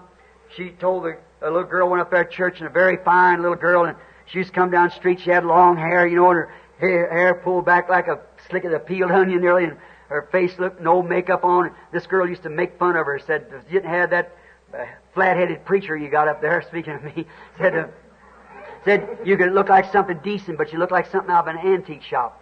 No, she just really raked her over the coals every time she could see her like that, and said, "Our pastor's broad-minded." Said he knows that why you do like that don't mean anything. How you dress or thing, it does. God's Bible says it does. We shall live by every word. So this little girl never paid a bit of attention to her. Went on, she's a missionary now. So then this young lady took a social disease, and she died. A friend of mine pumped the embalming fluid in her. When she was dying, he told me, said after she was dead, he kept smelling the fluid. She had a hole eating her side, social disease. Even her parents didn't know what was wrong with her. And she died. But before she died, she taught Sunday school. And all of her little Sunday school group come in. They wanted to see her when she went off to heaven. The angels come and packed her away. And her pastor outside smoking a cigarette, walking up and down the hall in the hospital. And they was all going to sing when she was going to die. They know she had to die. Doctor said she's dying. So they was all going to see the angels come pack her away. And all at once when she faced the reality. Now she was a loyal church member. She was a Sunday school teacher. And a loyal church member of a fine, big denominational church. But when she started to struggle, death struck her. Her eyes bulged out, and she said, "I'm lost." She said, "I'm lost. Go get the pastor." He put his cigarette out and walked in. Said, Here. We'll get the doctor to give you a hypo." Said, "I don't want no hypo." Said, "You deceiver of man. I'm dying and I'm going to hell and I'm lost because you failed to tell me the truth. Go get that little good-used girl and bring her up here to me real quick." She's right. Wait till you face the reality once. Don't you try to stop that holy hush. Don't you blast it away with some modern educational double-barrel shotgun. You listen to that warning of the Holy Ghost tonight. That's warning you, "I am the way, the truth, and the life. No man cometh unto the Father but by me, and He is the Word." Let us bow our heads just a moment. I want to quote one more word of the Lord Jesus while you're thinking about it. Jesus said in Matthew 5, "Blessed are they that do hunger and thirst." It's even blessed to have that thirst in you. Have you come to a spot that your whole system has been so polluted by denominational isms and little cults and clans and things, little church orders, social like joining lodges and so forth from church to church? Has the devil been able to put that water of pollution and you're slopping out of it like a hog in a trough when you don't even know what the real quenching thirst of God to see Him a reality by the Holy Spirit living in you manifesting? If you're that way tonight, if you're still thirsting for God, let me tell you, there is a fountain filled with blood drawing from Emmanuel's veins where sinners plunged beneath the flood lose all their guilty stains. That dying thief rejoiced to see that fountain in his day. There may I, though vile as he, wash all my sins away. Ever since by faith I saw that stream Thy flowing wounds supplied, redeeming love has been my theme and shall be till I die. If you've got that thirst tonight to know more about God and to come closer to Him, will you just raise up your hand now while every head's bowed and say, "Pray for me." Oh God, look at the hands. Out into the land where the broadcast is coming now from east, north, west, and south. You in them rooms, raise up your hands to the pastors and whatever is there that you desire. Something in you thirsting for God. That holy thirst. Don't satisfy it. Oh, you say, "Brother Branham, I shouted once. I danced in the Spirit." Don't take that. No. Wait till that satisfaction comes. The satisfaction potion of the fullness of the Holy Spirit comes in. Then these joy bells of shouting and speaking in tongues and dancing in the Spirit will come. You won't have to do it by the music. You'll do it when you're going down the road in your car. You'll do it when you're sweeping the floor. You'll do it when you're driving nails in the wall with your carpenter work. Wherever you are, that joy unspeakable and full of glory. Now, Let us pray. Dear Heavenly Father, long, lengthy, drawn out this little message tonight. But, dear God, may Your Holy Spirit deliver the meaning to every heart. Right in this church tonight, there was just multiplied numbers of hands up all the way around the halls and everywhere. We pray, dear God, for them. Oh, may that satisfying potion of God, which is Christ, the hope of glory, the hope of life in You, may it come to each one of them. Way out across the nation from California, way up in New York now where it's early in the morning. They're listening in up there over in New Hampshire and down along in Boston, all the way down in Texas through Indiana, out into California and around. Oh God, look at those hands. Look what's beneath them, Lord, that heart there is hungering and thirsting. This perverted day where the devil's blinded people's eyes just to join church and say that's all you need. And they still look at their own self and see the way they do and the desire they have to be like the world. And when the Bible tells us if we even love the things of the world, the love of God's not even in us. Just think, Father, how perverted that He can make that real true Word. How that they can say, oh, we believe the Bible, but not this. We don't believe this. We believe this is for another age. We believe this is that. Because some denomination has twisted their minds into that cesspool. When Jesus said, whosoever shall take one word out of this or add one word to it, his part will be taken from the book of life. Dear God, think of the disappointments there, judgment, when people's lived a good, clean, holy life, went to church just as loyal as they could be, and lost. Think of those Pharisees, how from little boys they trained in the Word, come up through schools and everything. Holy had to be or they'd be stoned to death. And Jesus said, you're of your father, the devil. How that Israel went down there, and let this be a warning to the Pentecostals, Lord, across the land. How that Moses, the prophet, came down into Egypt to fulfill the Word of God, to bring the evening light to them. How they seen the great miracles of God. How they followed Him, crossed the Red Sea, was baptized into Him, went into the wilderness and eat angels' food that fell from heaven, and then refused to take all the Word.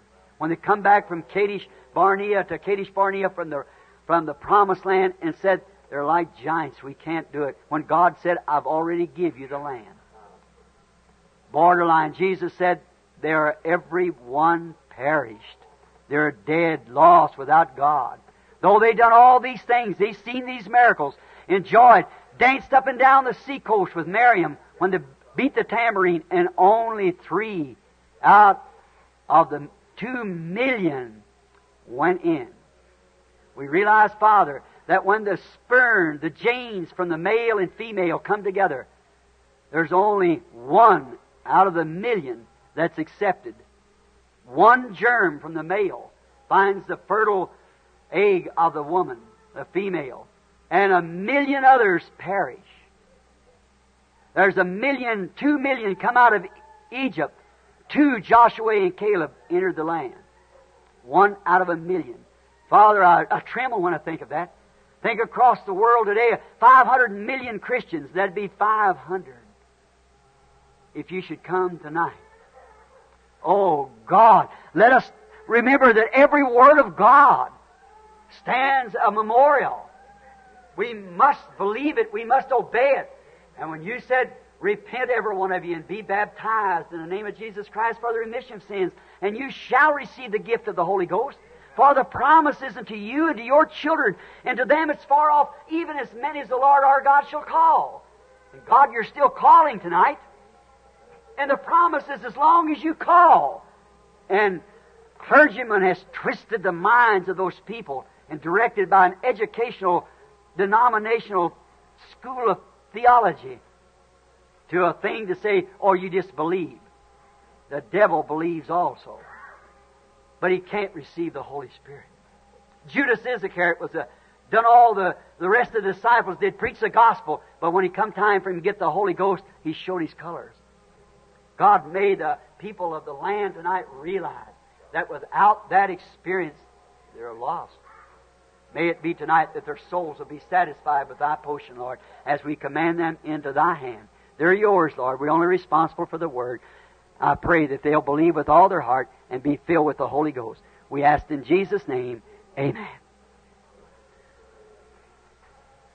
I love You.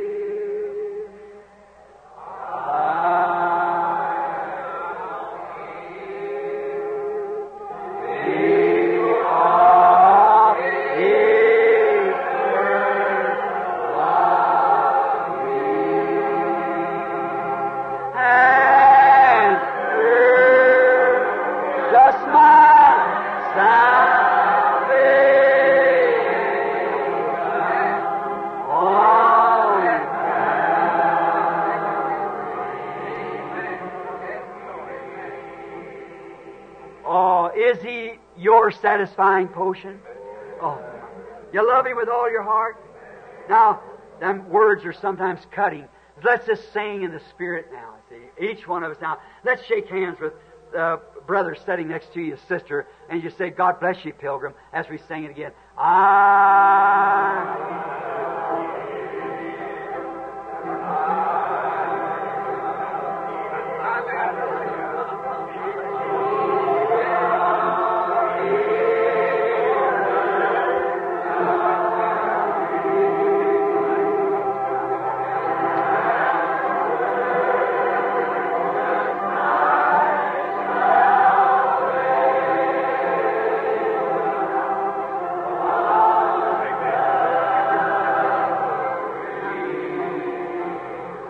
We shook hands with you.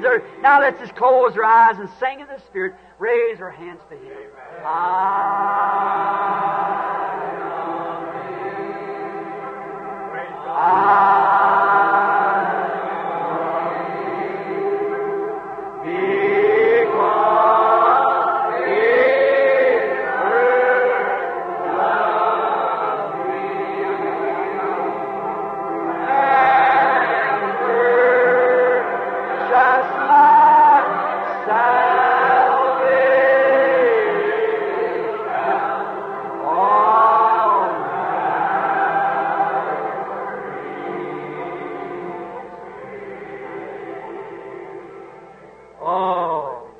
Isn't He wonderful?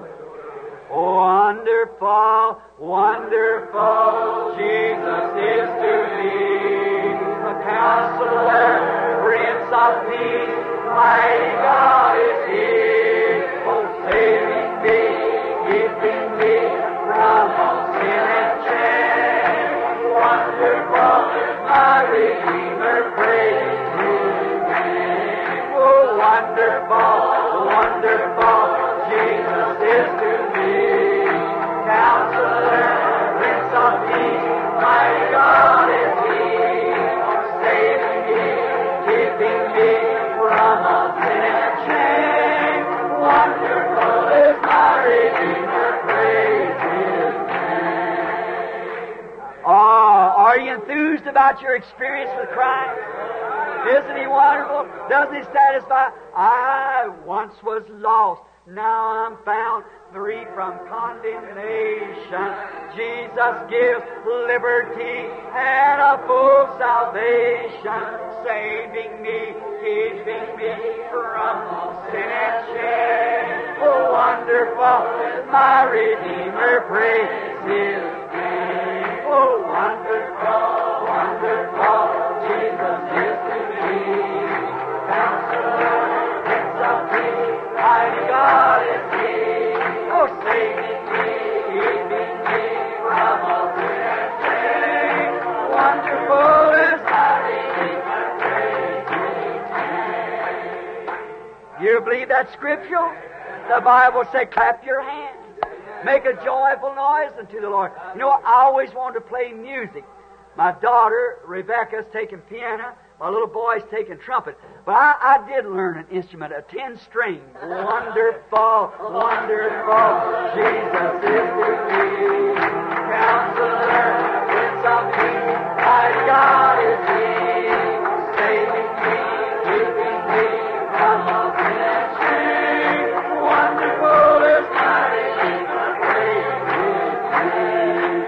love Him? We'll walk in the light, a beautiful light. Come where the dewdrops of mercy are bright. Shine all around us by day and by night. Jesus, the light of the world. We'll walk in the light. It's such a beautiful light. It comes where the dewdrops of mercy are bright. Shine all around us by day and by night. Jesus, the light of the world.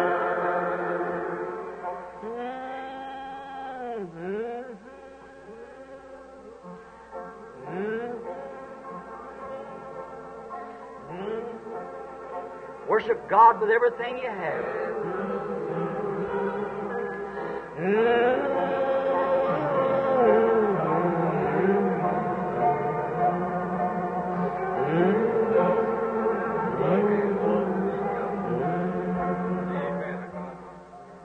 When the saints go marching in, when the saints go marching in, Lord, I want to be in that number. When the saints go marching in, oh, when they crown Him Lord of all, when they crown Him Lord of all, Lord, I want to be in that number. When they crown Him Lord of all, oh, when the sun refused to shine, when the sun refused to shine, Lord, I want to be in that number. When the sun refused to shine. You love that?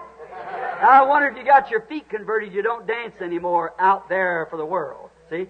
Let's pat our feet to the Lord. Is your hands converted? You don't steal anymore?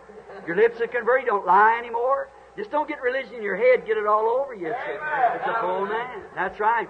Now, let's pat our feet. When the saints go marching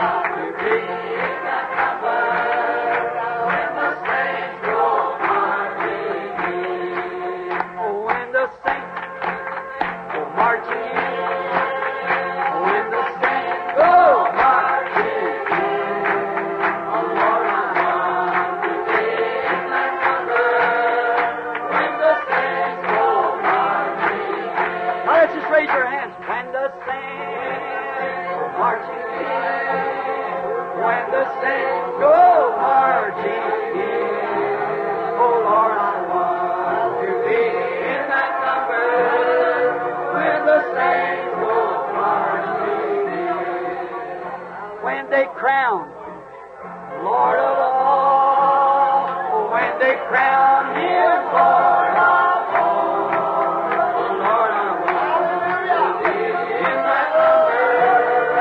When they crown Him Lord of all, don't you love Him? Then we'll walk in the light. He's the light show. It's a beautiful light. It comes where the dewdrops of mercy are light. Will shine all around us by day and by night. Jesus, the light of the world. You believe He's the light of the world? Do you? Paul said, when I sing, I'll sing in the Spirit. If I worship in the Spirit. See? Whatever you do, do it all in the Spirit. That's right. And the Spirit brings the Word to life. Is that right? That's right. Yes, sir. All ye saints of light proclaim Jesus, the light of the world. grace and mercy in His name. Jesus, the light. Then what do? We walk in the light, beautiful light, where the dewdrops of mercy are bright, shine all around us by day and by night. Jesus, light of the world. Sorry to confuse you players like that, but I just get carried away. I don't know no better just to worship. That's the way we do it. That's right. I'm thankful for this opportunity, Brother Mac, to come and fellowship with you and your church here tonight, all these fine people, and you that raised your hands for the baptism of the Holy Spirit. I trust that you'll meet Pastor Mac here, or some of them, and go back in a room here, and just remember, when God spoke the Word in the beginning and said, "Let there be," there had to be. And He said, "Blessed are they that do hunger and thirst after righteousness, for they shall be filled." See, it's got to happen. Come to visit your pastor here and stand by him as he preaches the gospel. Now, let's sing again that good old song. I just love that. We'll walk in the light. Jesus said, "I am the light," and you're in Him. See? How do you get into Him? Joining Him? No. Shaking? Now? Baptism of water? No. By one Spirit. We're all baptized into one body, which is the body of Christ. And in that body is 9 spiritual gifts operating through the local body, the local church. That's apostolic if I ever knew it. That's right. So we'll keep in the light. It's a beauty.